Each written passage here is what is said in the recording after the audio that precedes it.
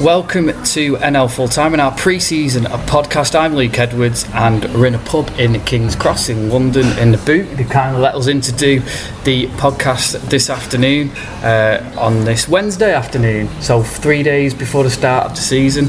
And alongside me is Dickie. Hello Dickie. Hi there Luke, hi everybody. And Rob is here as well. Hello Rob. Hi Luke, hi Dickie, hi everyone. And on the line we have Tom, somewhere not in London. Hello Tom. Hi everyone, nice to be back talking to you all. And Chris Pratt is in a motorhome on the M27. He's not with us, but we have got his predictions, so we'll get them later on. Tom, it's been an exciting summer for a lot of players who've made the step up to the Football League this summer. Yeah, it really has, hasn't it? Whilst the tabloids and the broadsheets have been focusing on what Nicolas Pepe's had for his airport meal and whether or not Harry Maguire's eaten right to get his transfer through, those of us who love the non-league game have been watching as players move between different clubs at the non-league level. But not just that, we've seen 52 players step up from non-league football to the professional game. Not just in England with the Football League and the Premier League, but they've gone overseas. We've had Blair Turgott and Alex Perber both gone to Östersund in the Swedish Premier Division. But there have been a few really interesting little transfers or groups of transfers that have gone on. I think the three biggest risers really, Joel Senior from Curzon Ashton, Ashton Hall from Matlock Town and Keon Ateti from Notts County, who've all gone up to the Premier League with Burnley, Sheffield United and Tottenham Hotspur respectively. One thing that I've noticed which is really interesting actually is how Tooting and Mitcham United, a Step 4 club down in South London who you'll probably remember shared their ground with Dulwich Hamlet last season, they've actually sent 3 of their academy players up to the Championship, 2 with Middlesbrough and 1 with Charlton Athletic. So good luck to them. And one thing we always notice, isn't it, is that it's strikers who get the most opportunity to make these step-ups. We look at the likes of Colby Bishop, who's gone from Leamington to Accrington Stanley, and we think, yeah, he should actually be able to make it at that level. You look at Adi Yusuf, who's gone from Solihull to Blackpool. It's much easier for strikers to make a name for themselves and earn that attention. But what I've really noticed this season is that there's been a lot of defenders who've made that step up. For example, Marvel Electrateta, who's gone from Hungerford to Newport County, a great move for him. We've got Nestor Guinness-Walker, who's stepped up from the Met Police to AFC Wimbledon, and he's actually even captained AFC Wimbledon in a pre-season friendly already. On top of that, John Mellish, Gateshead to Carlisle United, Robbie Cundy, Bar City to Bristol City.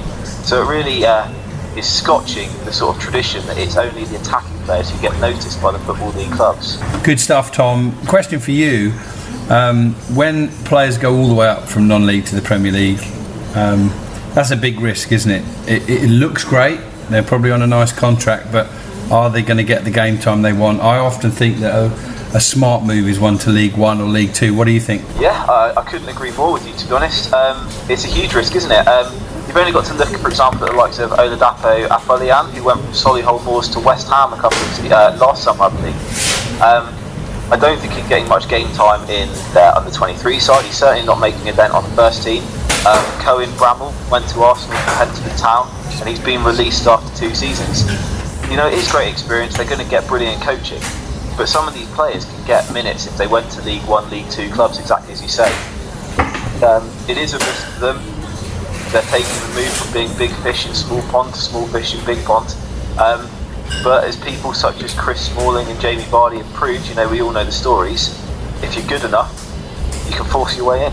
Well, let's move on and look at the National League now. And yeah, with the National League, we've all kind of made our predictions, and well, we've all kind of gone for the same one, except for you, Dickie. Yeah, I suppose that does kind of make me the fly in the ointment. I might have to explain myself for that one. I won't give away who everybody else has gone for, but my pick for the title in the National League is Solihull Moors. I've just seen them a number of times in the last couple of seasons, and as much as they're not going to be a surprise to people this season, Rob and I were speaking earlier about how do you actually combat what Solihull do. They're big, they're combative, they're strong, but they're not without skill as well. They've lost Jermaine Hilton, they lost Adi Yusuf, they both got moves similar to the ones that Tom was speaking about earlier, but they've replaced them with Paul McCallum, who was Eastleigh's top scorer last season. I think was he top scorer in the entire division last season? Second to Danny Rowe. Second to Danny Rowe. And then almost at the 11th hour as well, they brought in Callum Howe from Harrogate as well to bolster a defensive line, which is already pretty strong. So Solihull, they swung in my favour at the last moment, but that's who I've gone for. Well, we stay on the title winners to start with, if you like, and I think that's a really logical choice, Dickie, and I strongly considered Solihull Moors as well. I have gone, as indeed have the other boys, for AFC Fylde, and that's based on logic too. 2 years in the playoffs, a little bit further, they got to the final this year. I mean, Dickie's only gone Fylde to finish second, so they're not going to finish lower than second in our eyes, are they? Exactly right, or certainly Fylde, you got them down as winners of the playoffs anyway. I think they've kept pretty much who they'd want to keep. They have added really, really well, Fylde too, and they brought in the top assister from last year from Eastleigh, Mark Yates. So he's going to create even more chances for the likes of Danny Rowe and young Kurt Willoughby, who's got England C status now, and I saw at close quarters in the early summer. He's definitely got potential. He's a real poacher. I think as well, Rob, what you say, that's the two key things. One's the recruitment, and two, they blew the cobwebs off that playoff disappointment, but the week after by going to Wembley and winning the FA Trophy. So psychologically, they came into the season on a winning note anyway, didn't they? So, but the recruitment's a big thing. They've just recently signed James Montgomery as well. He's a former England sea keeper. He's been at Gateshead, been at Forest Green. So they've really strengthened that good squad that they've had already, haven't they? Yeah. And that's why I couldn't really see past them. If you look at it, you flip it the other way, why wouldn't Fylde win the National League this year? Probably come under the area of pressure and expectation, because whilst of course they got 2022 on their badges, I think everybody seems to think that this should be the year now. They've had a look at this league for a couple of years. They've finished in the playoffs. Those big boys have gone. Salford with all the clout behind them, and Leyton Orient as well. So probably the biggest rivals to Fylde winning it are some of those big clubs that will get mentioned in the playoffs predictions. Is that? Do you want to come to your? One thing I'd just say on Fylde is they just need to sort their away form out slightly. They improved it in the playoffs. In the league, they had too many draws at times, which cost them, didn't it? I think. Well, hopefully that improvement in their away form doesn't start too soon, Luke, because I'll be watching them at close quarters on Saturday. August the 3rd, the season kick-off. They'll be at the Ebb Stadium. Before we move on from Fylde, I'd just say the one deficiency in their playing style and their squad last season was no one to take that burden off Danny Rowe. He finished the season with 28 goals. Next up was Andrew Bond with 7. So as Rob rightly points out, the arrivals of Yeats with the assists he'll bring, but he scored a few recently as well. But Kurt Willoughby and Matty Kozile, between the two of them and Danny Rowe, you should have 3 strikers, 3 attacking men, all well comfortable, capable of getting into double figures for goals. In the past, if you stop Danny Rowe, you've got a good chance of stopping AFC Fylde. I don't think that's going to be the case this season. Great points, Tom. And thinking of AFC Fylde and the challenge ahead of them this season, I managed to catch up with their skipper Ryan Crowsdale on the England sea trip to Estonia back in June. And here's our chat. I guess you've been through a lot in the last few months, the last season, particularly those 2 games at Wembley, one high, one low. Do you think you'll be better next season for the experience of going through those situations? Yeah, definitely. More than likely, obviously, to lose a few players, but we've kind of got that core of the team still there. Like I said, there was highs and lows, and obviously to go to Wembley twice within a week is not just a great honour for the players, but for the fans and for the whole squad. So we've really enjoyed that. Hopefully, we can take them moments into next season and push for promotion. Them playoffs were tough, obviously to come to a cruel end, but automatic promotion will be a lot easier, I think. Now, although this is for our pre-season podcast, which won't be going out until late July, early August, the one thing we do know now in June when we're recording this is one of your new players. You've been up close and personal with him this week, Kurt Willoughby, and I must ask you for your thoughts on him and how he can fit into that Fylde side. Yeah, no, definitely. I've been obviously played with Kurt a few times for the trips. He's hard working. he's got lots of energy to bring in. You know, he's got an eye for goal. You know, obviously, I thought he was outstanding the other night to lead the line. You know, for us. You know, he'll fit in well with the way that the Gaff wants to play at Fylde. So obviously he's got the likes of Rowie to compete with for places, which is, you know, very tough. But in terms of you know, him coming and doing well, I wish him all the best. And they got some different attributes, haven't they, Danny and Kurt? The one thing I've picked up, having watched Danny play 4 or 5 times, having watched Kurt 2 or 3 times, Danny sometimes likes to pull out, hang back, get involved, whereas Kurt is all about pouncing on that opportunity in the box. Yeah, I think probably throughout our season, you know, just gone with, as a club, as the players we've got, everyone kind of likes to drift out, you know, around the edge of the box and kind of play this fluent football. But with Kurt probably coming into the side, you know, it'll be nice for him to get into the box and get on the end of things, which will, you know, benefit ours, you know, our players. Fantastic. Wish you all the very best for the season ahead, Ryan, and we'll catch up with you later in the season. Yeah, thank you. Cheers. So moving on to the playoffs. First of all, of course, with our predictions, we put who we think will win the playoffs, and this is where Dickie's gone for Fylde. Well, we've all gone for Wrexham. Me, myself, Rob and Tom, and Chris has gone for Notts County, which... And he's not here to explain himself. Well, about 2 days ago, that looked full Hardy, didn't it? And talking of Hardy, well, he's gone, and they've got new owners in, and all the players have been paid. I don't know how many beers I've had, but all the players have now been paid. So, and the transfer embargo lifted. Indeed. So, does that mean they're going to be a force in the playoffs, or are they going to be a bit more like Norrie and Hartlepool and settle for a solid season? Well, this is probably the most appropriate point to mention the odds for the National League. And I said to you boys this morning in our WhatsApp group on the way here that I was actually staggered by a couple of the prices. One of them being Notts County. I do kind of understand it. I know how the bookies kind of works, and Notts County are a very, very big club. But 8-1 favourites to win the league, I just can't see it. Somebody in our group thinks that they will do considerably worse than that this season, and we'll come to that in a bit. And I very nearly did. I've got to be honest. I considered whether there might be potential, as things were a week or 2 ago, to drop straight through this league.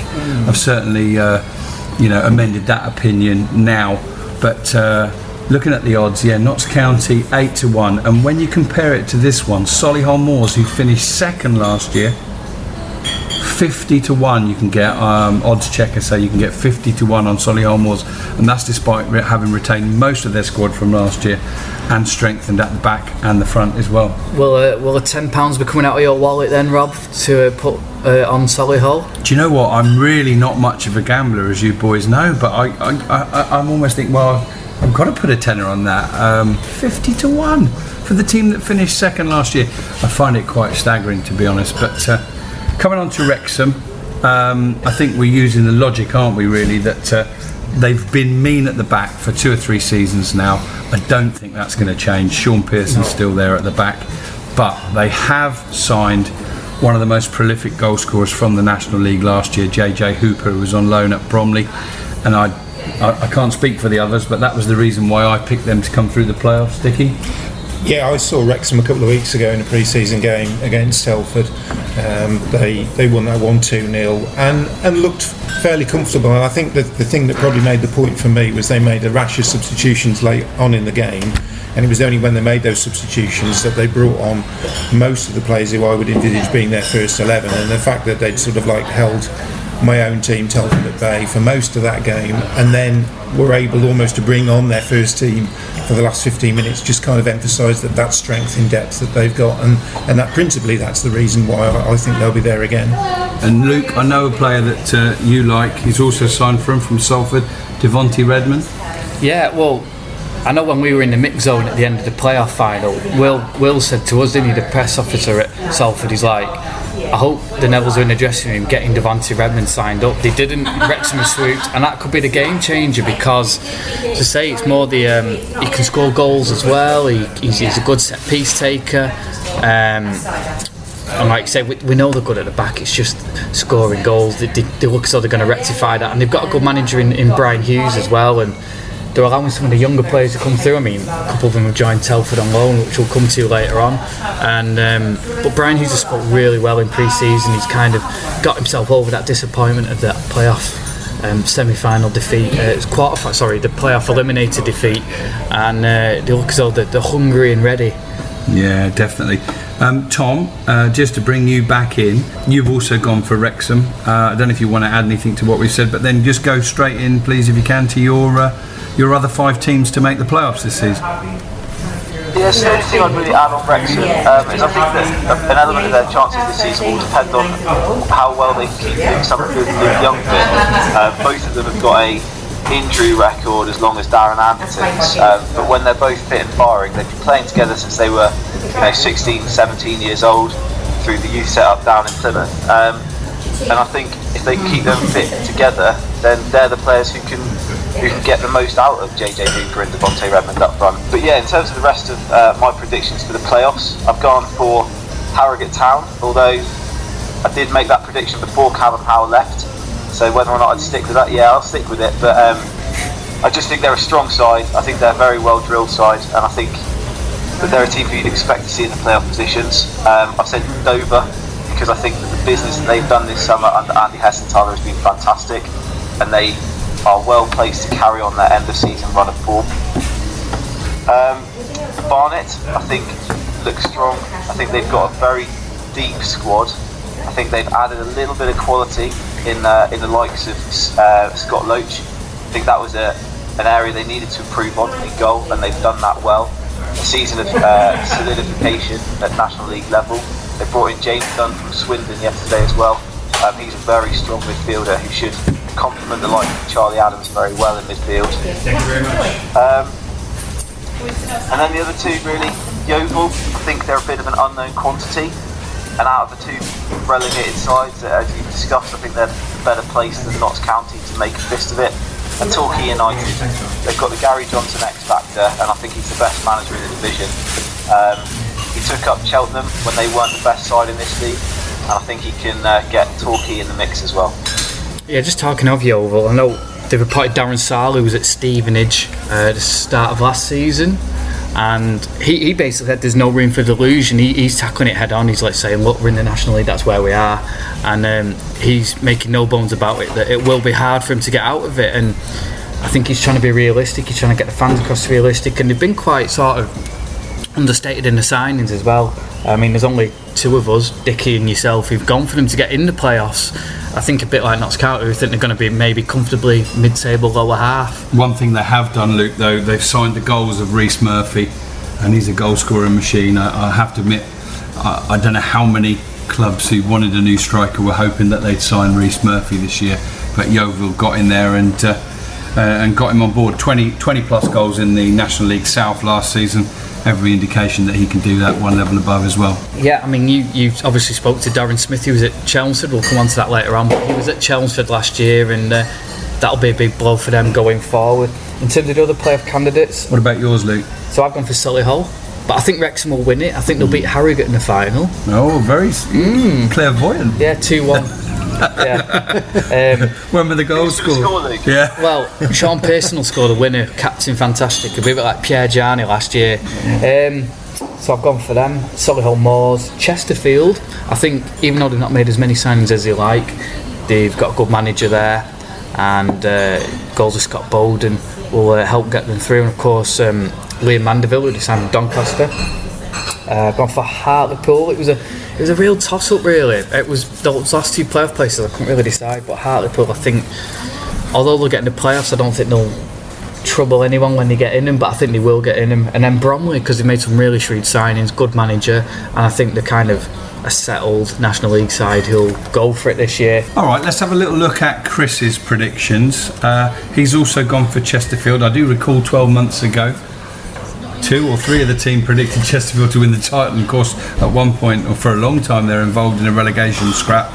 He's gone for Barnet as well as Tom, and Yeovil as well as Tom as well, and I think he's the only one that's picked out Stockport. Now, is that head and heart involved there with Chris? He obviously watches them a lot. They are going with a hybrid team, aren't they? A hybrid approach this season. What's really staggered me about Stockport, they made very, very few signings, Luke, and they've lost a quality left back. Yeah, Scott Duxbury's gone to Fylde. I saw them pre-season against Altrincham. They look I don't think they concede a lot. They look very solid at the back. It's a bit of a Wrexham issue for them in that will they score many goals? They have got a lot of last season's team in there. But I did see them a week or so ago, and I caught up with midfielder Sam Walker after their pre-season friendly at Altrincham. So I'm here with Stockport County's Sam Walker for the NL Full-Time podcast, the preview podcast that we're doing. And Sam, we're going to rewind back about 2 or 3 months, and the last week of the season you lost at Charlie. It looked like you were going to go into the playoffs thing. Charlie lost, didn't he, against Darlington? Then you won your game, and then you beat Nuneaton. And just tell us about sort of that last week and then your summer. Yeah, I mean, the last week it was from the last Saturday of the season when we played Curzon at home, and obviously the Edgeley Park starts erupting and you know something's going on at the Charlie Spennymoor game. Obviously as players we weren't too sure what was going on, and then you're coming off and everything's pretty euphoric, and you know that you've got a chance to go to Nuneaton and win, and then we did that, and then just the celebrations after that, it was brilliant. We jumped on the coach from Nuneaton, and then we actually had our presentation evening back at the club, so we had that, and then the club put on a really good do for us at Bredbury Hall, so we went and celebrated there. And then I think it carried on. And you can't remember, yeah? No, yeah, it carried on into the Sunday. A few of the lads, the local lads, we went out again, and it was just a real sense of achievement. And you know, we just went through that with the summer, and I think it's carried on all the way through. I mean, it doesn't really feel like we've been away too long because we've been in and around each other for various things. Yeah. But it's just been a great summer, you know, enjoying what we did. But obviously we start again from scratch, and there's a lot more to do. Yeah, obviously you're in the National League now, and training's gone up a bit this year, hasn't it, for you? Is it extra training sessions now? Yeah, we've been adding the training sessions in. The manager and the club have put a structure in place now to gear us up to heading back towards the full-time model that we were previously. So yeah, it's more demanding, and everyone's just coming back in and wanting to get better every day. We're here at Altrincham, and you've just won 2-1 on a really, really hot evening. I suppose that helps in a way because it helps you get your fitness up in training in heat like this. It does, yeah, and it tests you mentally, and I think it's really important. You know, the heat's going to take you to places that you're not really too familiar with. But there was a few of us that came through 90 minutes tonight and thought we looked good for it. And yeah, it's the old cliche that a lot of lads use. It's all in the bank, it's all in the tank kind of thing, and just gets you a step closer to where you want to be come the 3rd of August.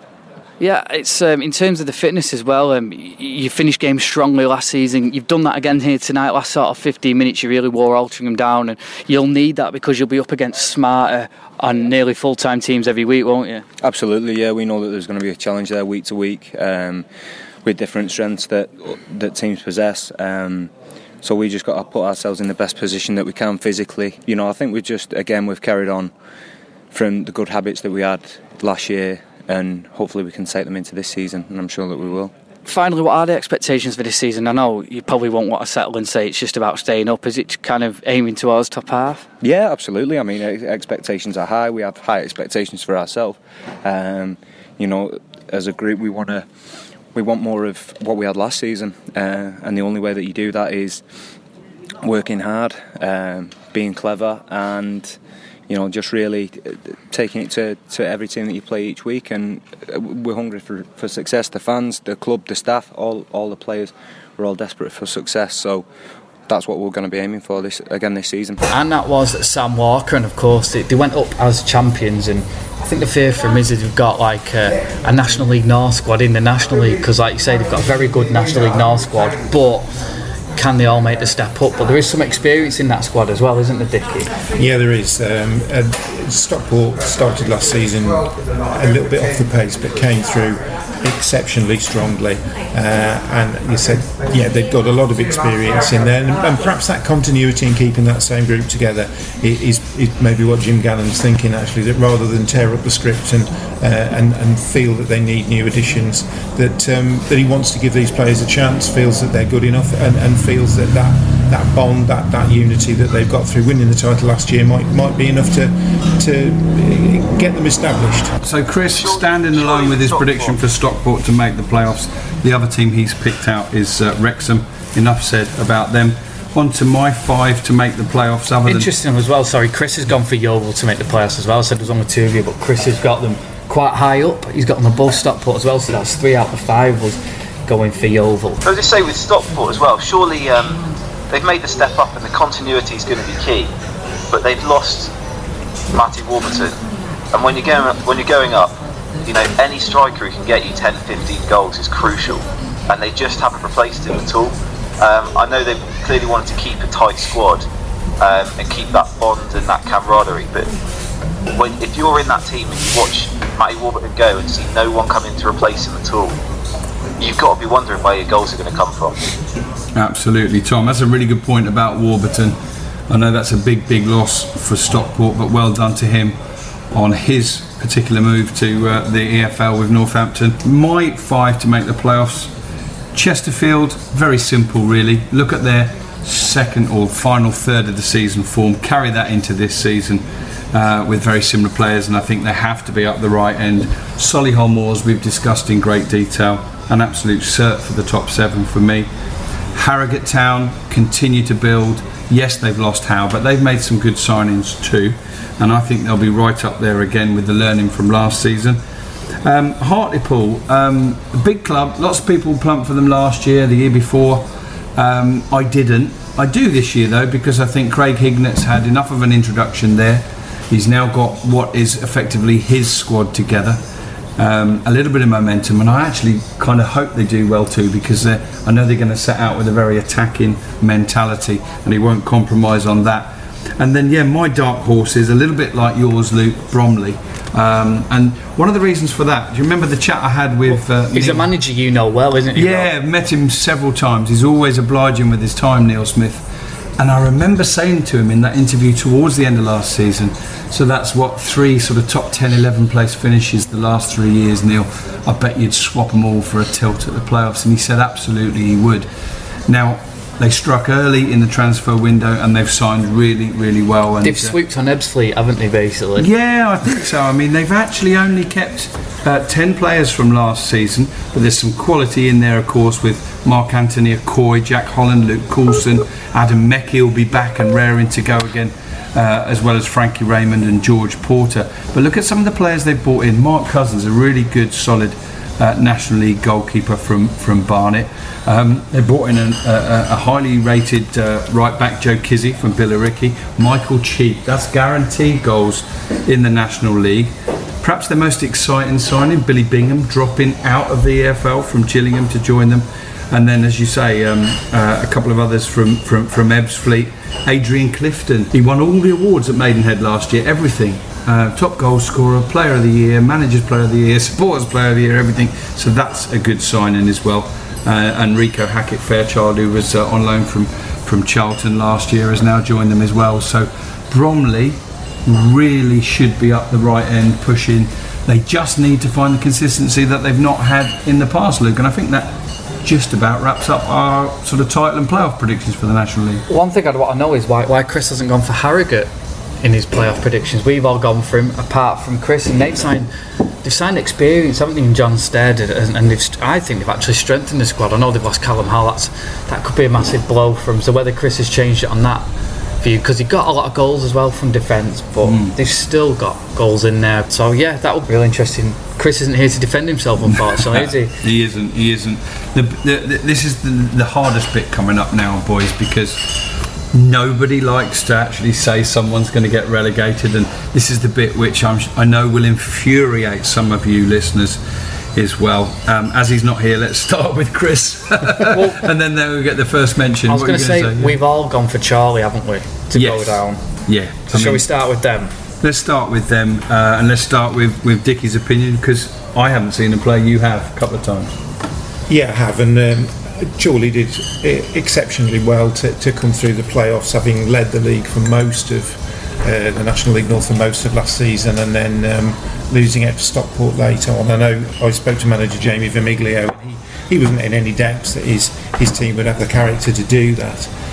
I think my concern with them really is around the recruitment now, whether they're thinking along the same lines as Stockport, that they've got a solid established group, they've got a core there who've been together for a number of seasons at National League North level, and they're hoping that they'll be able to carry that on. I think the only major addition I can think of for Chorley is Chris Holroyd from Wrexham. I think they'll be tight defensively. I think they'll be very hard to break down the same way as they were in the division below, but I think maybe the goal scoring is where my concern is with Chorley.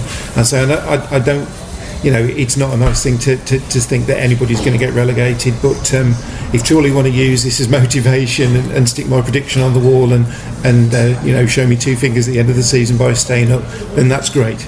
Yeah, and fair play to that, and they can put all our pictures up because we've all predicted them to go down. Apologies, Chorley fans. One other team, while Luke is at the bar topping up our pints, which is fantastic. One other point to make, which perhaps we can talk to you about, Dickie, in Chris's absence. He and you have both picked Ebbsfleet United to go down this season.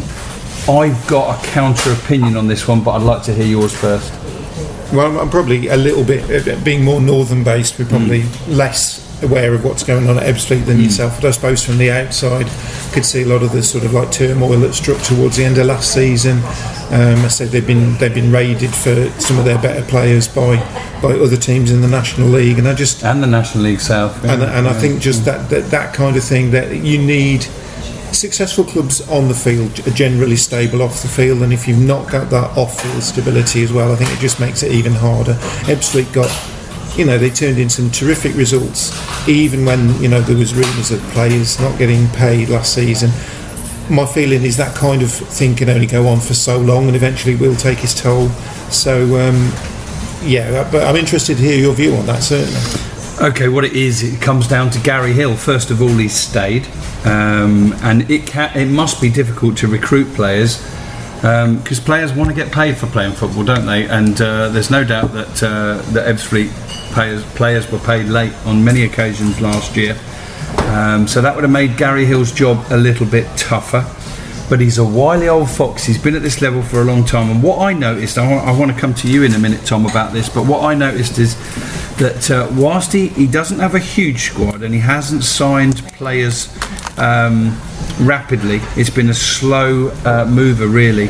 He has signed players of good quality, and he's kept some players of good quality like Nathan Ashmore as well. And for me, Ebbsfleet will have enough. I think probably it's going to be a mid-table season for them. Tom, just an opinion on Ebbsfleet, because it's an interesting one. It's a controversial one, isn't it? What's been going on there, and how do you see things? You haven't gone for them, but what's your opinion? My opinion is actually very much the same as yours, Rob. I think this is a division which is tight enough that a good manager can make the difference, and he can make Gary Hill certainly someone who can make his team greater than the sum of their parts. They still have draw despite the money issues. The fact that they're able to pull in Josh Umera, who was released by Charlton this summer, up front is a really good signing this level. They've signed Ayo Obele from Maidenhead. That's not a bad signing at all. Johnny Goddard, who you all obviously know well from his Aldershot days, Rob. And Alfie Egan from Wimbledon's a good signing as well. I think they'll be safe. I agree with you that. And I'd also I look at the predictions, and I noticed that both Chris and Luke and yourself, Rob, have gone for Maidenhead to go down. And actually, I think I'd put them in the same category as Ebbsfleet. I think they've got a manager who just knows how to beat relegation. Yeah, it's a really good point, Tom. I haven't changed my opinion on Maidenhead, even though they have now signed Bernard Mensah on a season loan, which is a great signing. Obviously, they've got proven experience with Shamir Fenelon as well there, and one or two others, and he's a wily manager. He's got a lot of nous. I want to ask that. While Dickie and Tom are here, why they haven't gone for Maidenhead to be relegated, and why is that? I'd pretty much go the same factor as just been mentioned there, which is that Alan Devonshire factor, and he just seems to know how to get teams to be more than the sum of their parts at this level. I'd say the question you would ask with a lot of teams down lower in the league is where are the goals going to come from? Obviously Clifton's gone, Brian Bird's gone, but I don't think that's any great loss. And the players that have come in up front, Shamir Fenelon, don't look at him and think he's going to score a lot. Jake Cassidy hasn't really done it at National League level for a few years now. But the player they're excited about up front down at Maidenhead, based on the pre-season form, is Danny Whitehall, who they signed from Chattanooga FC. He's one of a number of players who've come in from the United States college system this season. And speaking to a few Maidenhead fans on the forums, they're quite excited about Whitehall. He's a big physical lad, and he looks like he can get them a few goals. Yeah, great points, Tom. Just to finish off, Chris's predictions for relegation. One we want an explanation from him, don't we? But he's not here. He's gone for Barrow. Tremendous improvement under Ian Evatt towards the end of last season. And to be honest, I had to consider them when I thought, might they sneak into the playoffs? I think they'll probably be mid-table. But Chris, in your absence, we can't presume what your reasons were. We'll just laugh. No, the thing is, it's with that, it's like, I know they've not really added, but on the other hand, they've got a very good manager, haven't they? A very good young manager. You're really impressed with, Rob. Yeah, 100%. He wasn't satisfied with that improvement at the end of last year. There was a point where they knew they were going to probably finish 10th or 11th, but he wanted points out of the last few games as well. And I think it's been refreshing. The first couple of trips I made up to Barrow, I didn't fancy, A, because of the long journey, and B, because of the way they played football. It wasn't pretty at the time, but they have been through a change there now. And Ian Evatt, well, it's interesting, first of all, that he's still there. He believes in what he's doing, and I think they'll be pushing up sort of upper mid-table this season. Let's come on to you, Luke. You've been quiet for a little while. Obviously, we talked about Maidenhead. Been at the bar, Rob. He actually has been at the bar buying a drink. I vouch for that. We kept it seamless at this end, didn't we, Dickie and Tom? So we talked about Maidenhead. Now you, along with Dickie, have gone for Woking, and I have to be honest, I strongly consider them. I've got them a little bit like Aldershot in my opinion, lower mid-table, possibly getting sucked into a bit of a battle at the wrong end, but bearing in mind my role and the local derby, I've left Woking out of my equation for the relegation. Why have you gone for them? Just the inexperience of the manager at that level. Alan Dowson and Martin Tyler, they're very good at National League South level and below, but they've never managed at this level. And you've got some big managers with big teams who may just out-tactically think them, I think. And they are part-time, fully part-time. Yeah, that's the difference really. And I think they'll give it a good go. I think they'll just fall short. I was going to say, you'll get a good indicator in the second game of the season. Well, one thing I will say, that derby incredibly comes up on the first Tuesday of the season, Woking at home to Aldershot. I'll be there commentating. John Moore will be alongside me, and we'll get to see. I have to say, as an Aldershot related person, I don't really want to be playing Woking second game of the season. They've just come up, they've got momentum. Their first home game, isn't it, as well? Yeah, exactly, their first home game. It's all ticket as well. The Aldershot allocation almost, I think, is sold out as we record this. So it's a little bit of a tough start for my team. But coming on to the other predictions, Luke, that you've gone for. You did it last year, and I think you've done it again out of tradition, haven't you? You've gone for Sutton United to go there. I don't think I went for Sutton. I went for Sutton the year before. Oh, the year before. Yeah, right. But I just obviously the Doswell factor. They've lost a lot of players, haven't they? They've brought in an experienced manager. He was assistant manager at Aldershot, if I'm right. Matty Gray, yeah. Yeah. So again, bit of inexperience, bit of upheaval. The 3G thing doesn't seem to work in their favour as much last year. So that'll be really interesting to see how they cope with that. I mean, Tom's obviously well in with the people at Gander Green Lane as well. He might disagree with me. I don't know, Tom. Yeah, I mean, I do disagree. I think you're right with your comments about the 3G under Doswell, but I think they're going to play a very different style under Matt Gray, purely based on the signings they've made. There's been a lot of talk about all the players that have followed Paul Doswell down to Hampton Waterlooville. There's been 7 players in total that have gone down the A3 with him. But looking at the way Matt Gray wants to play, I don't think any of them would have been a big part of his squad this season. But what he has done is he's brought in a lot of young players with a lot to prove. David Ajiboye from Worthing, write down that name for the National League this season, because I think he can do big things with Sutton United. He was an absolute live wire when he was at Worthing last season. I think he finished with 17 goals for them. But Tom, it's a step up, isn't it? So it is a step up, but I think he's got all the physical attributes. So quick, so wiry, so live on the ball. I think he's got all the attributes to make that step up. I think there's something positive under Matt Gray at Sutton. I really do. I think at the end of the day, Paul Doswell, as good a manager as he has been there for a long time, there's a possibility things have gone a little bit stale. They have made good signings. He's brought in young players with something to prove. He's brought in guys like Ben Goodlin, who's dropped out from Wolverhampton Wanderers. He's brought in Aaron Jarvis from Luton, Will Randall from Newport. players who've got something to prove, we're going to be looking to use this as an opportunity to jump back into the Football League. Tom, it's a really difficult one, Sutton. I can't duck this. I've picked them to just drop into the bottom 4 as well. And it is really difficult to find 4 sides you think will go down, because there's so much positivity about at the moment. Probably the counter arguments would be, that Aaron Jarvis has been prolific in pre-season, and for me, I'm not overall impressed by the players they've brought in, and they've brought in plenty, and I think they've had to bring in plenty. It's a big old change of the guard at Sutton. Doswell's taken quite a lot of the players. Some of the others have gone elsewhere. Not massively impressed with the players they've brought in. The number 9 shirt's going to go to Omar Bugail, and I don't think he's prolific at this level. I think he has his days, he has his moments, but perhaps if there is going to be a saving grace for Sutton, then it's who they've kept.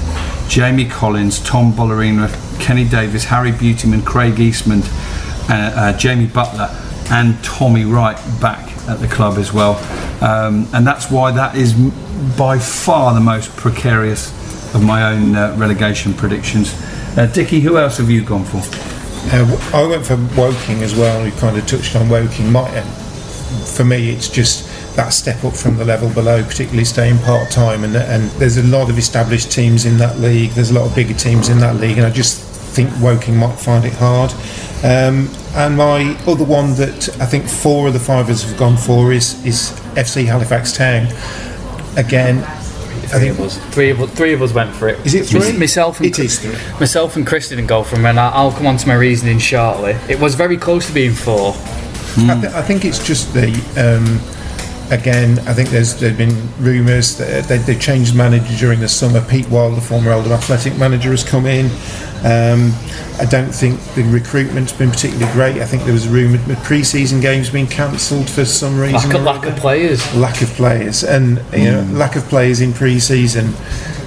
I hope that doesn't tell a story for Halifax, but I fear that it might. Yeah, I think if you're looking at logical factors, then that's probably why at least 3 of us have gone for Halifax, because they're all there, aren't they? The manager decided, for whatever his reason, we don't know exactly what they were, that he wasn't happy with it, and he's off. He's gone towards the end of pre-season, which makes a really, really difficult task for the incoming manager. It's a small squad. There may be some room to bring a few more players in. But if you look at the 4 players that have come in, there's nobody there that makes me think, wow, he's going to really pull up trees. Toby Show Silva has been out for I think quite a long while, injured last season, and Jamie Allen, competent at the National League level, but not necessarily prolific. If there's going to be a twist, a saving grace for Halifax, again it'll be with the quality of some of the players they've kept. Sam Johnson, who I put in my National League Team of the Year last year, I think he's a really solid keeper. And then the likes of Matty Brown, great leader at the back, and Josh Staunton. Dale Southwell's still there as well, who knows where the net is. But for me, they will be one of the 4 teams that go down. This was I put in a WhatsApp group a few weeks ago, I thought they'd go down, and then the point of Pete Wild just changed my mind, because Chris has also not put him in, and he's seen a lot of Oldham, a lot more than me, but whether it's the fact he was an Oldham fan and it gave him that extra 10%, but what he did at Oldham with that squad to go and win at Fulham in the FA Cup as well, he's good with youngsters. He's getting a reputation as a bit of a firefighter, isn't he? Because he's done it twice now at Oldham. He is. And now he's come in at the last hour for Halifax. I'm surprised he's taken the job on, but if they've got some good young players there, he'll work with them. And I know the Oldham fans were really sorry to see him go. He's obviously had a taste for management, and now he wants it. And I think they'll be down there, but they won't be in the bottom 4, and I think his sort of enthusiasm and his motivation will keep them around the bottom 6 or 7 without dropping into the bottom 4. Finally then, on the relegation predictions, we're going to have to come back to Tom. I think one way or another we've mentioned most of the clubs the other 4 of us have predicted, but there's a couple of curveballs in there from Tom. I touched on them earlier, Notts County, Tom, and also Eastleigh. Your thinking behind those 2 predictions? So Notts County, let's bear in mind that I sent these over a good week ago, so this was before the takeover, and I could bottle it and pull out of this one, but I'm going to lean in. There's always somebody who comes down and really struggles. there's always room for someone to do a York City and have a double relegation. To be honest, even though they've been bought out, the season starts on Saturday. It's going to be very difficult for them to bring in the players they want to without them signed and integrated to the team. I know they've been trialling players, but that's very different from having someone actually embedded with the squad. On top of that, I just think the lack of morale around the club could be really dangerous to their chances. And if it takes them a month or two to get settled into the season and start picking up results, that could be too late already, because it is going to be a fight. The other curveball I've gone for is Eastleigh. They really struggled in the second half of last season particularly. And I think they look considerably worse this time around. Losing Josh Hare, Mark Yeats, Joey Jones, Paul McCallum and Oscar Gobert, that's going to be almost impossible to replace, and I don't think the players they've brought in are going to replace them. You're losing 27 league goals in the form of Paul McCallum, and if you think you're going to replace them with Scott Randall, then you're smoking something that a lot of people want to buy, to be honest. I just can't see them having enough in their squad. It's not a big squad, and I also don't think it's got the quality to stay up. Quick question then, Rob. You've seen Scott Randell. Will he score the goals for Eastleigh? If he's given the service, most definitely. And he's good at setting up as well, just little sets and knockdowns. I think he had a pretty good season after his initial injury problems last year. He finished strongly for Aldershot. I think he's still got another good season or two in him. 20 goals, no, but maybe 10 to 15, yes. I've just had a very, very quick, and in order to wrap up the National League, I've had a quick flick through all 24 teams, and I think there's just two we haven't mentioned. So we're obviously between us saying they're ultimately mid-table, but let's touch on them, particularly for the supporters of those clubs who may listen in. Boreham Wood and Dagenham. I'll just start on Boreham Wood. I am a fan of Luke Garrard. I mean, I have heard some counter opinions now, but obviously had that fantastic season the season before last, and then a very ropey one last year where it just didn't happen for Boreham Wood. They have just re-signed Justin Shaby from Brentford on loan, which is a big signing for him. I really like... And they picked up David Gregory from Bromley as well. Yeah, I really like their signings. Those two have come in late, and that's on top of Tyrone Marsh coming in, who we know can deliver at this level. Kabongo Shimanga, who's been prolific for Oxford City, and I really think deserves an opportunity at this level. Adam McDonnell, who at times last season, even in a struggling Aldershot Town side, was being looked at by EFL clubs. I think this year Luke Garrard has to deliver something up the top end for Boreham Wood again, as much as, of course, as ever, they're batting above their weight, probably the smallest club in the National League. Yeah. What about Dagenham? Anybody got a strong opinion on them? No. No, I think they'll be top 10. I mean, they'll have invested well, but I don't think they've invested as much as people have thought, have they? So they could be pushing in and around in the playoffs, but they'll probably just miss out, I think. Certainly in my opinion anyway. Well, they got a little bit of money in because obviously what happened at the end of the season, Macaulay Bonne was snapped up from Orient, and Orient came straight out and signed Connor Wilkinson. There was a little bit of money about. They have added quite a few players. The standout players for me, Harold Adamati, I don't know how you say his name, from Maidenhead. He's always impressed me in midfield. He's big and strong. I'd love to see him in the Aldershot side. Reece Grant, who scores goals and probably wasn't given quite the chance he should have been by Gary Waddock at Aldershot last year. James Dobson from Sutton, Mitch Brandle from Dover, and Joe Quigley, the striker from Bromley. Also, Manny Onarisa is now permanently at Dagenham, having been there on loan from Rotherham last year. And quick final word from you, Tom, on Dagenham. There are much higher expectations there this season. Yeah, rightly so. I think personally, if I was to look at, I'm not talking like Chesterfield and Notts County sides that we know are big clubs and expect to do well, but just happen to be down in the league. I think Dagenham are probably the sleeping giants of the National League division. I think they've got the potential to play at a much higher level when you look at the fan base in the area that they're in, for example. And I agree with you that I think they've signed well. I think there is a level of expectation there. I think fans would expect the playoff push, maybe not to finish the playoffs, but certainly to be competitive towards the end of the season. Whether or not Peter Taylor is the right manager to get the best out of this quite attacking lineup that we've got, I don't know. And I'm really excited to see Wham UK settled in. Wham, Joe, not sure. And I go for the exotic way. Have to see how Luke settled in. He really demonstrated a lot of potential, which got him that move up to Lincoln City, and unfortunately didn't quite work out. But his form at Concord Rangers at the end of last season was brilliant, and that's got him to move back to the National League. So I'm really interested to see how he settled in and start delivering on the potential he's shown. We'll just look at the top scorer now in the National League. It's between Danny Rowe and Paul McCallum. It's 3-2 to Danny Rowe.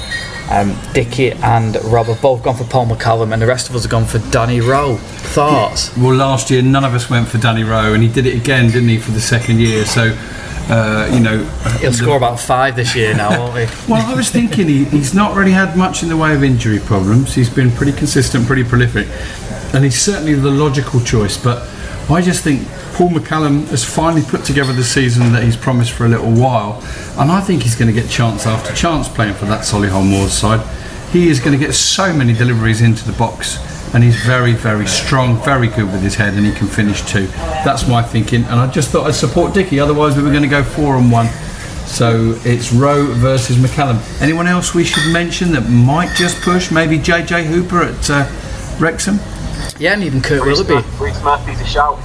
Rhys Murphy, yeah, of course, yeah. I mean, maybe Mark Beck at Harrogate. Now he's going to have a full season. Depending on how quickly Notts County settle in, the one person that is giving them some sort of excitement for the league is NDA Boldby. Notts County fans think he can do very well. We'll move on to the National League South now. 3 of us have gone for Havant to win the National League South. Rob, Tom and Dickie have all gone for Havant and Waterlooville. Is that the Doswell factor, Tom? It is based on 2 things really. It's based on Paul Doswell. He's a very good manager. He did very well with Sutton at this level, and obviously proved his class in the National League with Sutton. But it's also the strength of that squad that they've built there. This is no doubt a better team than the one that was relegated to the National League. The players they brought in, almost all of them can do the job at National League still. I'm particularly looking at Danny Kedwell, Simon Walton, Anthony Straker from Bath City. He might be about 43 years old, but he has got an absolute engine on him. And Jonah Riunga, who flattered to deceive at Sutton last season, but he scored 6 and 4 in pre-season already. This is comfortably the strongest squad in that South. Once you look past the top 2 or 3 teams, it's not that strong compared to maybe the National League North. And I think you could see Havant racking up some big scores against some of the smaller teams in this division. 100%, Tom. 6 players Doswell's bought from Sutton, and 3 from Ebbsfleet as well. Magri, Kedwell, which he's going to feature in our predictions for top goal scorer in the National League South, and Andy Drury as well. And that's literally one quality player from each of the 3 departments: defence, midfield, and up front, just from Ebbsfleet alone. So. I think they're absolutely going to be front runners, and for me, to be honest, I didn't dwell on this one. Nailed on title winners, Havant and Waterlooville. I didn't dwell on mine. I went for Maidstone just for the experience of John Still. Who's in the background of Hacken Hereton. Hacken Hereton will be the main man there, won't he? But again, they've made some decent signings, so they'll run Havant, and I think they'll run Havant very close, and I won't be surprised if they shocked him. And I'm the only one who's gone for Maidstone. Chris has gone for Billericay, and of course we'll talk about them. I think Maidstone will be in a playoff position and quite possibly win the playoffs as well, as does Chris. So I expect them to be right up there as well. And if you push me on it, I would say that the National League South title winners can only come from Havant, Maidstone or Billericay. We'll come on to Billericay in a minute. I mean, you're right. I think those are certainly the 3 strongest teams in the division, and Billericay Town, they need a preview podcast all of their own, to be honest. And I'm really interested to hear Nicky's thoughts on why he's gone for them for the title. But I think Havant Waterloo will have the potential to be so dominant in this division, we could see a bigger winning margin than Torquay's 10 points last year. Yeah, Chris has gone for him. Dickie, you've gone for having same reasons really as the other guys. Yeah, it's that Paul Doswell factor again, and just the number of players that he's taken with him, and the experience that he has. But I wouldn't want to prejudge why Chris might have gone for Billericay, but obviously look at some of the players that they brought in. The likes of Matt Reed. I think Doug Loft has come in. He was playing in League One for Shrewsbury last year. And I suppose it's that off-field stability and the other things that go on at Billericay is the thing that always makes you have that slight doubt in your mind. Is that are things going to stay stable? But the only thing I'd say is Matt Reid kind of the key signing. And I'll tell you another player as well. I know he's got a little niggle at the minute, he's injured, but Jordan Parks, top scorer at Hemel last year, a good side in the middle of midfield as well. Ronnie Henry, a lot of experience from Stevenage, and Craig Robson, a really, really versatile player. You can play in your back four or even hold in midfield, has come in from Barnet. I think there's every logical reason, looking at the players, looking at those that have come in as Everton with that club, that you've referred to as being a bit of a circus show at times. You just don't know. Is there going to be stability throughout that whole entire season? That is the eternal question, isn't it, under the current leadership of the club? I want to believe, I really do. There's so much passion in the Billericay Town fan base at the moment. They're really energised by what's going on. And I want to believe, and I couldn't agree more on Jordan Parks. I thought he was probably the standout player in National League South last season. And they've signed him, and they were already building on a very good squad. The transfer business feels more grown up this time around. There's no ex-Premier League players brought in on absurd wages. I'm sure they're paying a good wage to Matt Reid and Doug Loftus and the like, but there's none of those sort of showy but probably likely to underwhelm signings. But the eternal question is, will it stick? Will we get to November and if we run a fourth, and will the toys be thrown out of the pram again? The simple fact is, once is never, twice is always. As much as we want to believe that Glen Tamplin's turned over a new league, we've seen this before, haven't we? Yeah, I think the thing with Billericay is that Tamplin keeps his head down, isn't it? We've all gone for him to make the playoffs. He's assistant manager now to Harry Wheeler, isn't he? Yeah, and that's the thing. If he lets Harry Wheeler get on with it, they've got a chance, haven't they? If he starts interfering. How can you have an assistant manager that's also the chairman? I just don't get it. But there you go. He is a very, very passionate man, and I've seen his appeals on Twitter for people to come along and be a part of it, and you can't knock his enthusiasm. That is for sure. One other team that we've all gone for, like Billericay, to be in the playoffs is Bath City. Now, let's kind of twist this one round. Given that they've lost Anthony Straker, given that they've also lost Robbie Cundy to Bristol City, and he was the players, supporters and managers player of the year last season at Bath. Tom, looking at the 8 names that have come in, is that part of why you've gone for them to still be up there again? It is. That's a really big part of it. The fact is that they had the best defence in the division last season, and now 3 of those crucial players are either departed or one injured in the form of Jack Batten, but they have signed well again. Conor Riley-Lowe was Truro City's Player of the Year and Supporters Player of the Year last season. He was a real standout for Truro City last season in quite a difficult campaign, as was Tyler Harvey, and they picked up both of those. Tom Smith was really tidy midfielder who they've now signed on a permanent for Cheltenham Town. And I just think Jerry Gill knows how to set his team up. I've always believed with Bath that their defence is based more on the system than the players that fill it. Anthony Straker replaced by Conor Riley-Lowe. That's almost, and Alex Hartridge as well, who made low from City. Those are like replacements with that stamina down the left. Robbie Cundy, anyone would miss him, but Dan Paul, who can slot straight in, is a really solid defender in his own right. So I just really think that this is Bath's year, and that's why I've tipped them to actually win the playoffs, presuming they make. And you as well, Dickie, you've gone for them to be successful in the playoffs. Bath City, yes, I have. We spoke about those players who've departed there. I think acquiring Tyler Harvey, who was, I think, 3rd leading scorer in the league last year for Truro, might help to sort of replace some of those goals that have disappeared. And yeah, that was my reason for sticking with them, to be honest. Good stuff. There is actually another team, a 3rd team that we've all gone for the playoffs, and if you're listening, Claret Army podcast, it's your team, Chelmsford City. Always in the playoffs, never get out of them. I did nail my colours to the mast on the Claret Army podcast a couple of weeks ago to say that I think they'll do exactly the same again.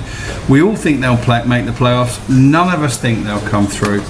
What better than to speak to the man himself that does that podcast, Darren Smith of the Claret Army podcast, and I caught up with him pre-season for his thoughts on what's going on at Chelmsford. Right, chaps, it's imperative that we get some expert views on the NL Full-Time podcast from the National League South, and no better than our next guest, Darren Smith from the Claret Army podcast that covers Chelmsford in the National League South, the perennial playoff achievers that don't quite go on to complete the job. Highs and lows in that. What's it like being a Chelmsford fan, Darren? Yeah, as you say, highs and lows, sadly. So, not about the end of last season, sadly, missing out in the semi-final there at Welling with a last-minute penalty goal against us. So, can't complain too much. You're up there every year, but just failing to make that last step, unfortunately. And this coming season, you got an experienced manager there in Rod Stringer, and he's kept quite a lot of defenders and midfielders, but he's rolled the dice up front and in goal. Tell us your thoughts on his recruitment this summer.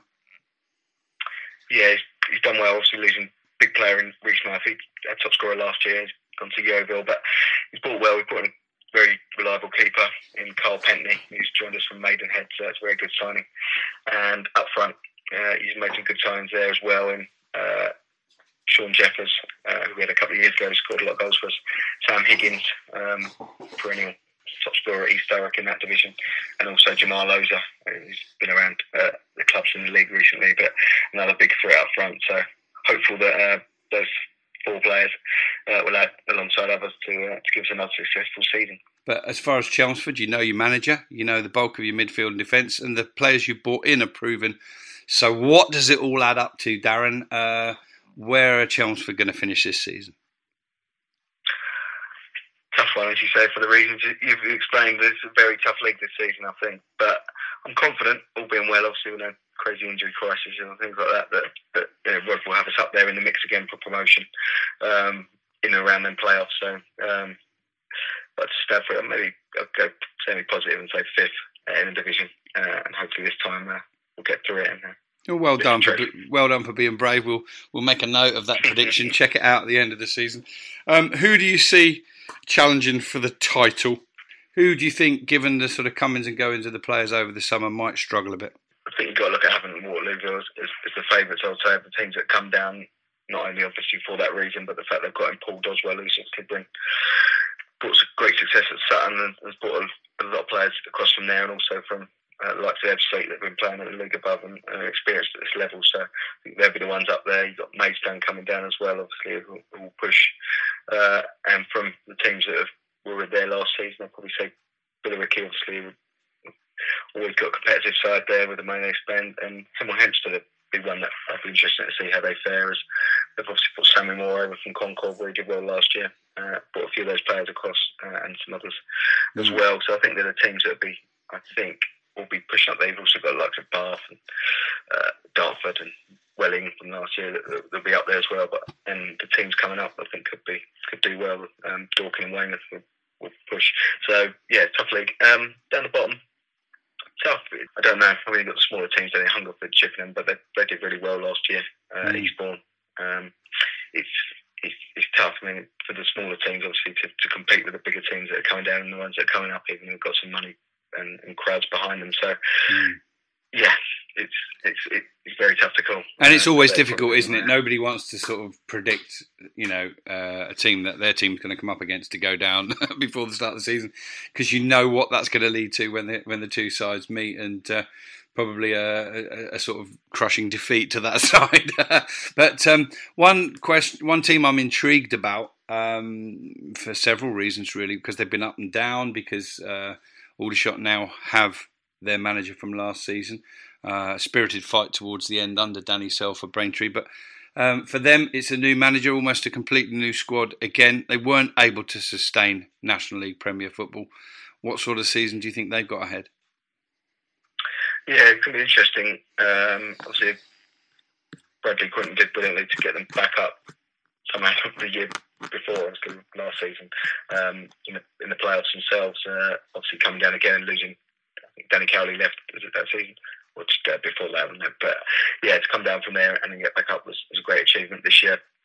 be very surprised if they got near that again. I imagine they'll be looking to just consolidate a little bit in the table there. Obviously, I imagine there's a huge, I haven't followed closely, but I imagine there's a huge change in the squad there as well. And obviously got a new manager coming up from below as well. So, yeah, I think I wouldn't expect them to be up there challenging this year. But then again, relegation, probably not. But again, it's so competitive with the league. I wouldn't rule out anything really. But yeah, I think it'll be a challenging season for them. Great stuff, Darren. Thank you so much for joining us on the NL Full-Time Podcast. So if you want to listen to Chelmsford's podcast, it's called the Claret Army Podcast. Darren, please come on and join us again on a few occasions throughout the season and review the National League South results with us. That was Darren Smith of the Claret Army Podcast, and we've all gone for Chelmsford to be the bridesmaids once again. Yeah, I heard what you said. I thought we got anything to add on there. I think if we try and go too deep on every team, then we're going to end up with a very long podcast. That's fine. You spoke to him, Rob. I mean, how was he feeling? Do you think he's kind of resigned to them getting in the playoffs and not making it again? Yeah, I think so. I think it becomes what you're used to, and I don't think there was any strong logical argument for why it would be any different. They're expected to be at the right end of the table again, but it's a very, very tough division to get out of. They did beat Aldershot 1-0 pre-season. I didn't get to the game, so I can't really comment on it, but I think they'll be up there again, and we wish, of course, Chelmsford the best of luck for the coming season. One team I wanted to mention, Tom, you've gone on about them a lot, is Dorking, and I'm the only one who's predicting to get into the playoffs, and I think they'll do really well this year, but nobody else has gone for them. So what are your reasonings on that, boys? Well, my reason for not going for the playoffs is simple. They have a history of consolidation before trying to go up. Mark White, who's the manager and owner, he's put a lot of money into the club. They've developed the infrastructure behind it. They're a really well-run entity down there, but they do have a history for consolidating first. They did it in the Isthmian League, and I think they're going to do it in the National League South as well. They've only signed 2 players, both very good players at this level, I should add. Rob obviously will know Jay Gallagher very well, and they've got a strike force to be reckoned with Jason Pryor and Elliot Buchanan. But I think that their goal would be mid-table, and then they'll look at what they can do to improve, strengthen, and then look to get promoted next season. Okay, just wrapping up the National League South then. A few other teams that have come into our thinking for the playoffs. Chris and Dickie have gone for Dartford to finish in the top 7. Luke has gone for St Albans. I think Slough will build on what they started last year as well and sneak in. Friend of the podcast, Scotty Davis, has just re-signed back at Slough, hasn't he? He has, so we'll get him on again and then we'll know what he's talking about, because he'll have played against the opposition we're talking about. 2 other teams to mention, and we'll throw it back over to Tom. Welling. Now, Tom, you, Chris and Dickie have all said Welling still playoffs. I think differently. I think they've lost too much quality. And then, to be fair to you, you're the only one brave enough to say Dulwich Hamlet will make the playoffs this coming season. And why shouldn't they, of course, with crowds of over 3,000 every week? Absolutely. I'll talk about Welling first then. I think I dropped them out of my predictions today when I saw the news that Yanis Ambrosini had moved to Dulwich Hamlet, Jordan Gibbons has gone to Chelmsford, and Magnus Okwonke has retired from football altogether.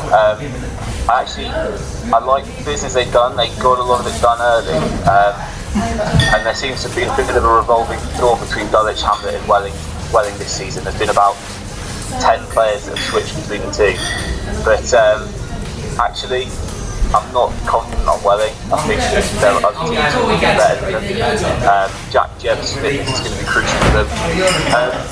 But Dulwich, yeah, I mean, I don't even think it's a brave shout to put them up for promotion this season. They've signed some really good players. They brought in David Ijaha from Welling, is one of the most solid midfielders in the league. Danny Mills has really hit the ground running in pre-season. Ali Youssef from Folkestone really has the ability to score them goals, and as you say, Rob, that 2,000 plus average attendance is going to really drive them on.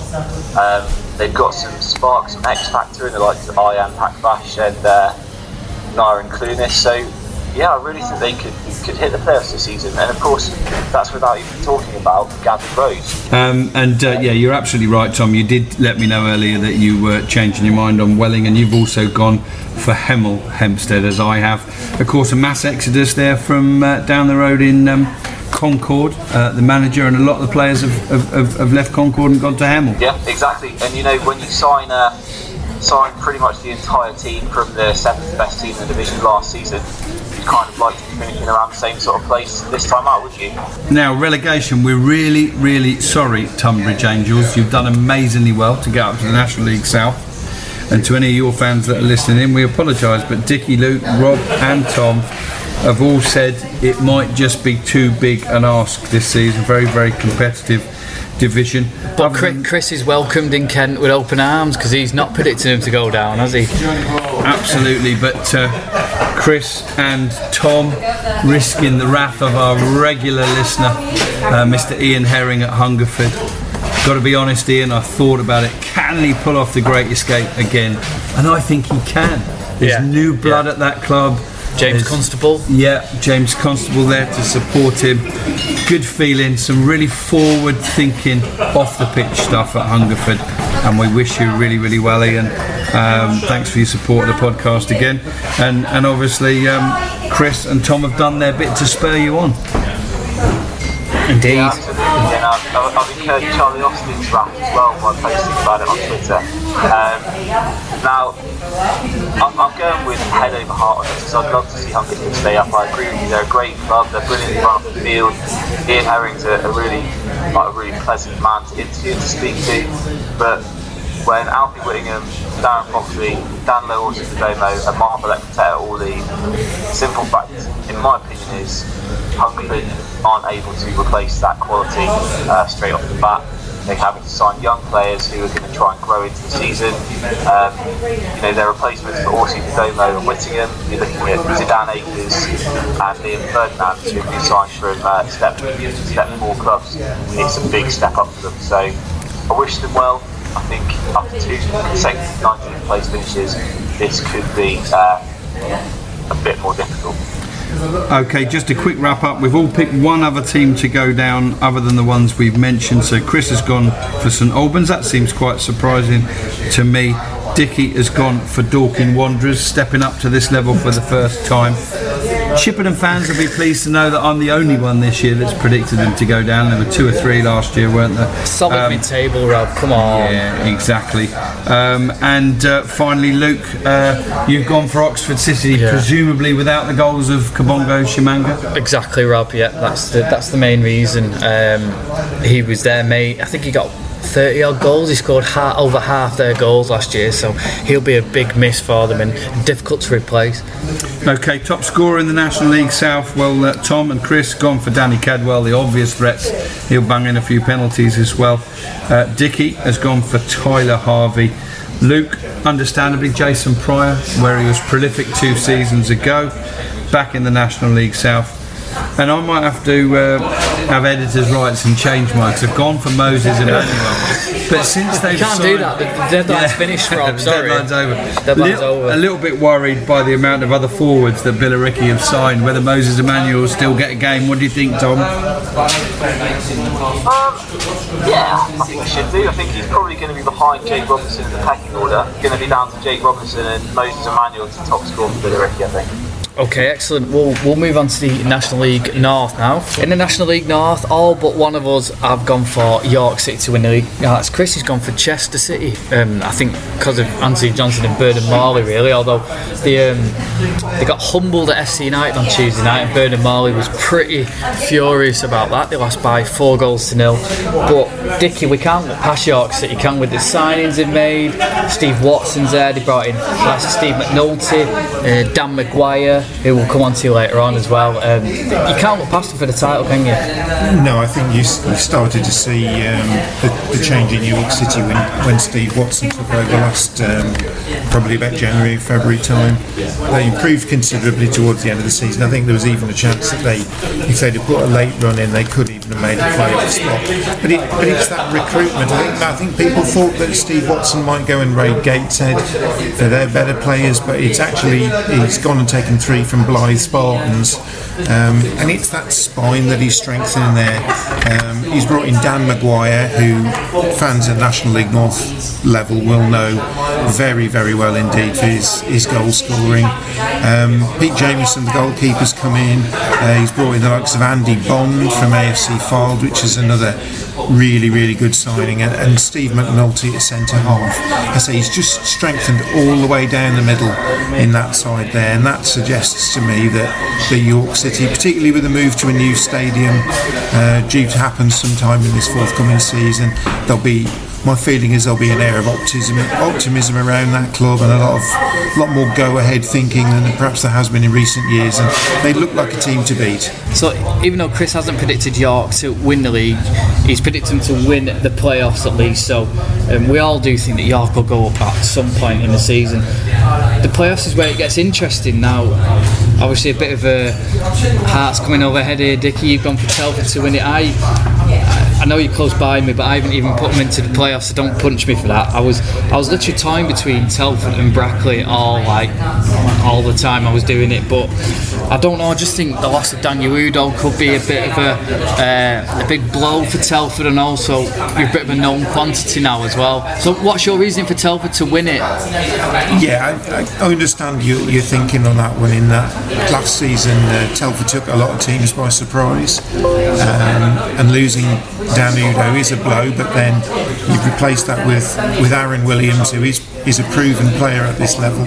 So I'm hoping there's not too much of a drop-off in that sense.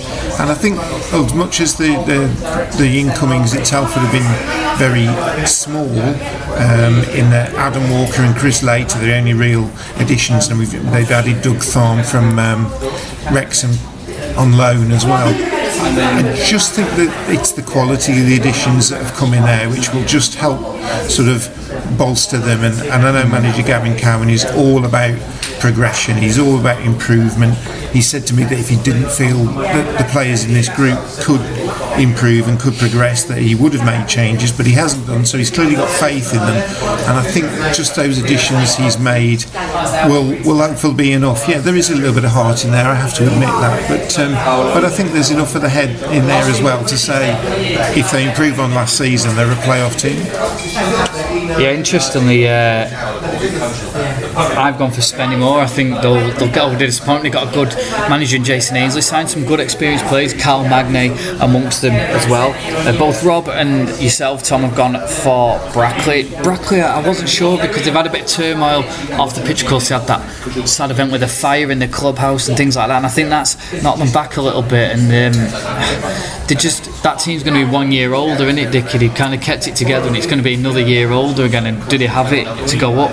Yeah, I mean the core of players they've got at Brackley, I mean they were very successful as a group at Nuneaton, then they were very successful as a group at Solihull, and they've done exactly the same at Brackley. You know, they've made Brackley a side who are consistently in the playoffs under Kevin Wilkin. They won the FA Trophy the season before last, and they've retained the core of that. So I think it's probably the players that they've added to that as slightly unknown quantities at this level. They lost centre half Connor Hall to Harrogate as well. He's gone up a division, but I can see them being there again, absolutely. Most of us have gone for Altrincham as well in the playoffs. The only one who wasn't, surprisingly, is Chris, who was raving about their football last year, and they've kept the team mostly together, haven't they, Dickie? They've added a couple of players, but they'll be there or thereabouts. Some people think they may even win the league, other people apart from us, but they'll certainly be top three, do you think? I think that's a fairly good shout. I think Altrincham, they were certainly one of the sides that impressed me most last season when I saw them on both occasions. They've kept virtually the core of that team together. You've got the goals of Jordan Hume in that side. You've got Josh Hancock, you've got John Johnston, the winger, who is much coveted, I would imagine, but the fact that they've retained him, they've added Nathan Arnold, they've added Connor Branson in midfield, who was a big influence for Bradford Park Avenue. I've seen him pre-season, and he's been excellent for them as well. Yeah, I think he was a big addition for Bradford Park Avenue and will be a big loss for them and a big gain for Altrincham. So I can see Altrincham being a playoff side yet again. They got there last year but stumbled. Didn't eventually get to, I think they got to the semi-finals but got beat by Chorley. I think they can go a little bit better this year, but have they got enough to go up when you look at sort of like the likes of York as well? I'm not sure, but they'll certainly be up there. Now both of us have gone for Gateshead. We know the turmoil Gateshead had, and fortunately for them they only got relegated one division. It could have been a lot worse. I've gone from to reach the playoffs, you've gone from also, and I think the big thing with that is they kept some important players like Greg Ollie, for example, haven't they? And I think that's our thinking. Is that right? Absolutely, yeah. I think, again, you know, at the end of last season, when things weren't certain as to what was going to happen around Gateshead and whether they were going to take a relegation of one, maybe even two divisions, you did wonder whether they were going to be able to hold on to those players. But obviously the new ownership at Gateshead have come in. They retained full-time status, which is probably a big factor in keeping some of those players as well, like Greg Ollie you've mentioned there. I mean, I think they've lost John Malish to Carlisle, which is a bit of a blow. But and Tom White to Blackburn, another player moving up to the EFL. They have indeed, but I think they've done some reasonable recruitment as well. Mike Williamson's taken over in the managerial hot seat, and he's been there a year, so it's not like he's not just walked in blind. He knows the club kind of, because he played for him last year, didn't he? So yeah, and I would imagine he's probably going to continue to play as well. I would certainly think so.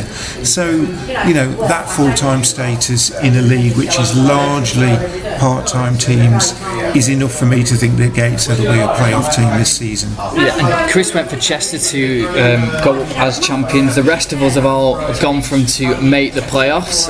Again, I think mainly because of Anthony Johnson, Bernard Morley. They've kept some of the squad together, they've added to it as well, but they've got that experience and they've gone a bit more in terms of extra training as well, which may help. Although, as I say, they did get beaten heavily at FC United on Tuesday evening, which Bernard Morley wasn't happy about. But you feel with their experience, Rick Dickey, that's why they'll be up there.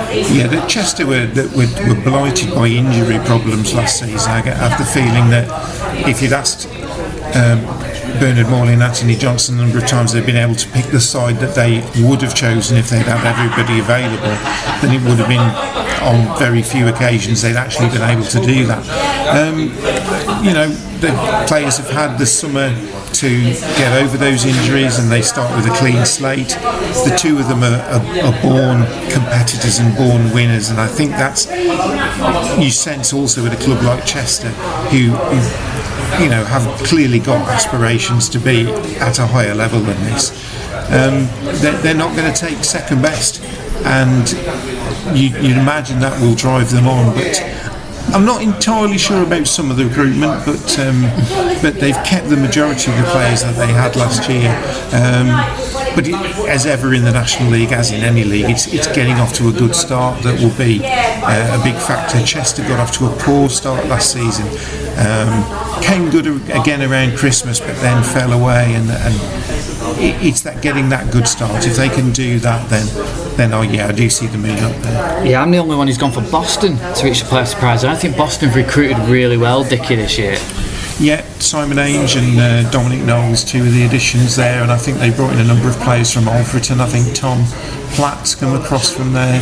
Luke Shields, who was the captain at Alfreton last season, he's joined. Strengthening the goalkeeping department, a player I know well, Peter Crook, he's come in as well. Yeah, I think they'll.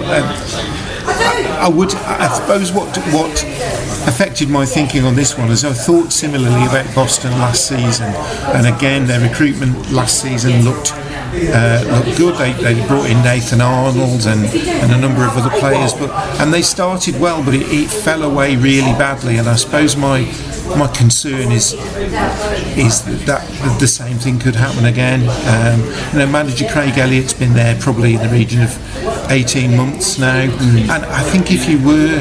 Do you think it's a big season for him then, in terms of he needs to get it right this year? I think so. I don't like to talk about managers being under pressure at all, because you're talking about people's, not necessarily their livelihoods, but something that people take a lot of pride in, but we all know the way football works is that it's a results-based business, and I think if you were to see the same kind of thing again happened with Boston, then I think he would come under pressure this time around.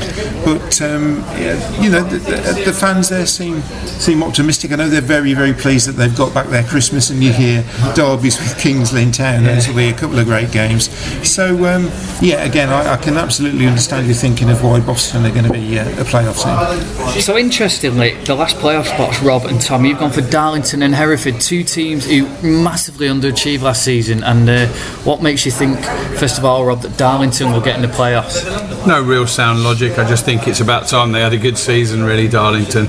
I haven't seen them play, so I don't have a strong opinion. A little bit, to be fair, like Dickie's predictions for the South. I do take a little bit of a backseat when it comes to the North because I'm not got a qualified opinion. But they're a club with a good tradition, a club that's been a lot of its history at a higher level, and it's about Alan Armstrong as well, manager there now. So. Absolutely, as well. Yeah, I think he'll be a big factor for him. He's taken a number of players from his former club, Blythe.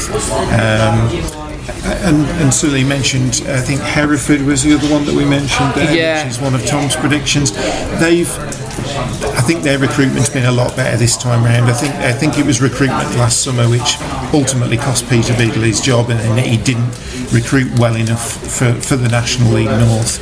They've added down that spine this time. They've added Brandon Hall, who is an England Sea goalkeeper, Martin Riley and Rhys Stites from Alfreton.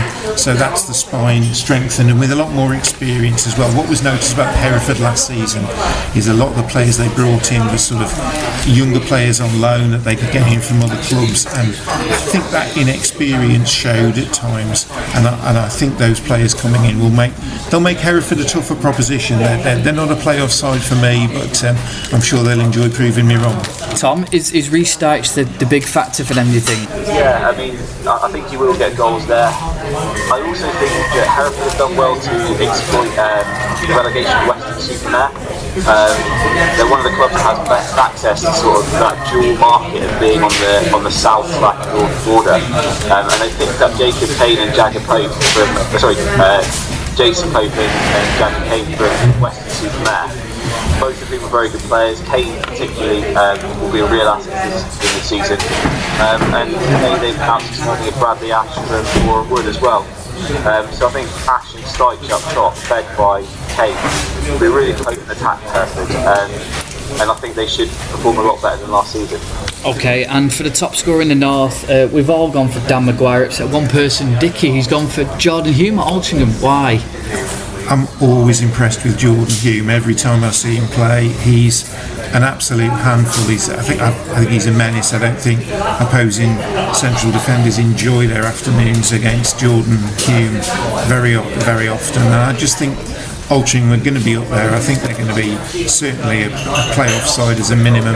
And I just back Hume to sort of like carry on from where he left off last season. I think he missed a number of games last season through suspension for a couple of red cards. I think in theory if he'd not had those couple of lapses of discipline, Jordan Hume may have ended up the top scorer in that league ahead of Glenn Taylor of Spennymoor. So I suppose there's a little bit, if you just wanted to be different there, I do think Dan Maguire will do well for York as he has done for Blythe, but I've just decided to go for Jordan Hume. Yeah, for me it was a toss-up between Maguire and Glenn Taylor for top scorer. A quick look at relegation, we've all kind of gone different really.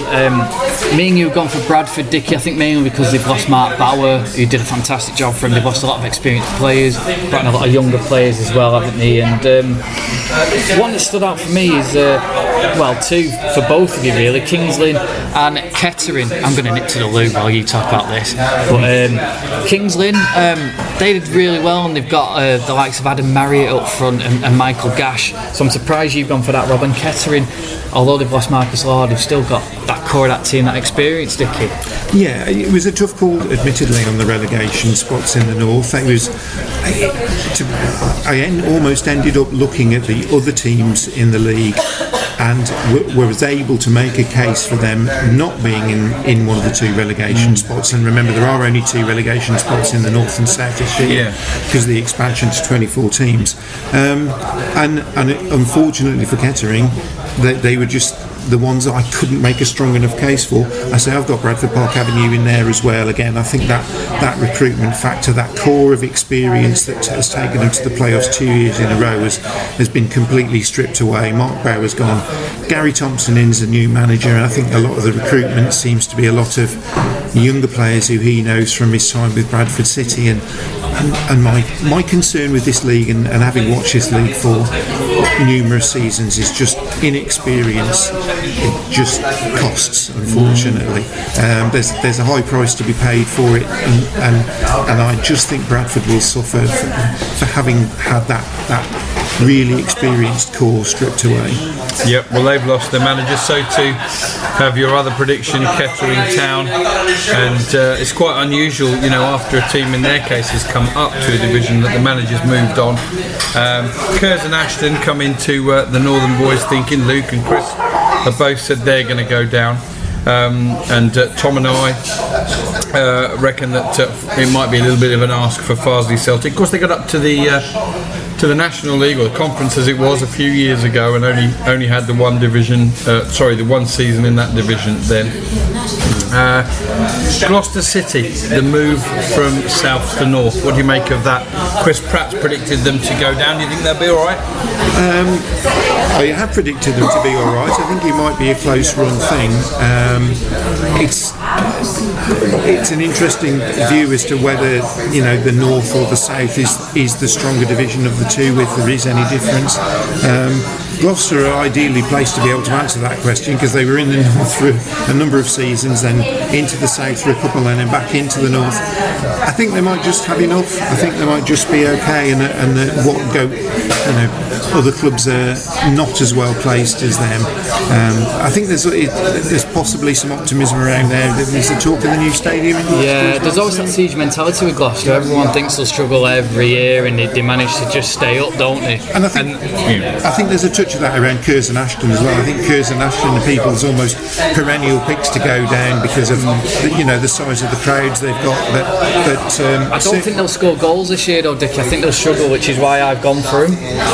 And also as well, with those three clubs, or two that you've mentioned, the one I'm going to mention now, a lot will come down to their home form. Nobody's going to want to go to Gloucester. No one's going to want to go to Curzon, based on the fact that they're gritty and they get the job done at home. So the other one is Kings Lynn. How well will they travel? I know Chris isn't able to join us today, and he thinks they'll do really well at National League North level. I think they might struggle, but if they can get good enough home form when people make the long trip out to Kings Lynn and Norfolk, then maybe they'll have enough. The big thing is, Rob, they went to Warrington, who were excellent at home in Evo Stick last year. They fell behind in the playoff final, and they came back and won, and that's a big factor for me that says that they'll do well. Quickly, because the pub's filling up, as you can probably hear behind us. So we're going to look at step 3 quickly, and in the Evo Stick, so the Northern Premier League, 4 of us have gone for South Shields, except Chrissy's gone for Warrington. I don't know why South Shields are full time this year, so I think they'll walk that league. And they've added Jason Gilchrist as well in the last week or so, and he's a proven scorer at higher levels than the level he's going to be playing at. So there's a real momentum around South Shields. I imagine they were massively disappointed to miss out in the playoffs last year. I don't think they'll miss out this time around. The Southern League South Division, Dickie's gone for Salisbury, I've gone for Tiverton, Rob's gone for Taunton, and Tom's gone for Weston-super-Mare. We've all gone for different teams there. In the Southern League Central, Chris has gone for Stourbridge, who I think might struggle because Gary Hackett's now left. He's done well for him. Dickie's gone for Nuneaton. I've gone for Hensford, who finished the season strongly. Rob's also gone for Stourbridge, as has Tom, so it'll be interesting to see how that goes. And in the Isthmian League, 2 of us gone for Margate, myself and Chris. I don't know if it's just because we like only fools and horses, but I think they did alright. They were on the up last year, I think, towards the end of the season. Dickie, you've gone for Harringay Bury, which I can kind of understand because they got the FA Cup money and got a very good manager there. Rob, you've gone for Kingstonian, and Tom has gone for Worthing. Any comment, Rob, on Kingstonian? Or? No, not particularly. No, we've all had to pluck a team out. Obviously, we don't watch that level of football very much. We do still want to doff our cap to Step 3 on the podcast from time to time this year. Yeah. Well, it's been very, very difficult, but we've nailed our colours to the mast. We did it last year, and then we had a right good laugh at our predictions late on, and that's basically the plan for this year, Luke, isn't it? Yeah, definitely. Well, Tom, thank you very much for joining us. Shout goodbye. Thanks for having me as always. Yeah, and Rob, thank you very much. Pleasure. Dickie, thank you. You're very welcome. And it's been a pleasure, and thank you as well to the Boot for letting us record the podcast here. I've been Luke Edwards. Enjoy the start of the season. We will be back over the weekend to review the first weekend of the National League action. Don't forget to subscribe to us and follow us on Twitter at NLFulltime and email nlfulltime@gmail.com.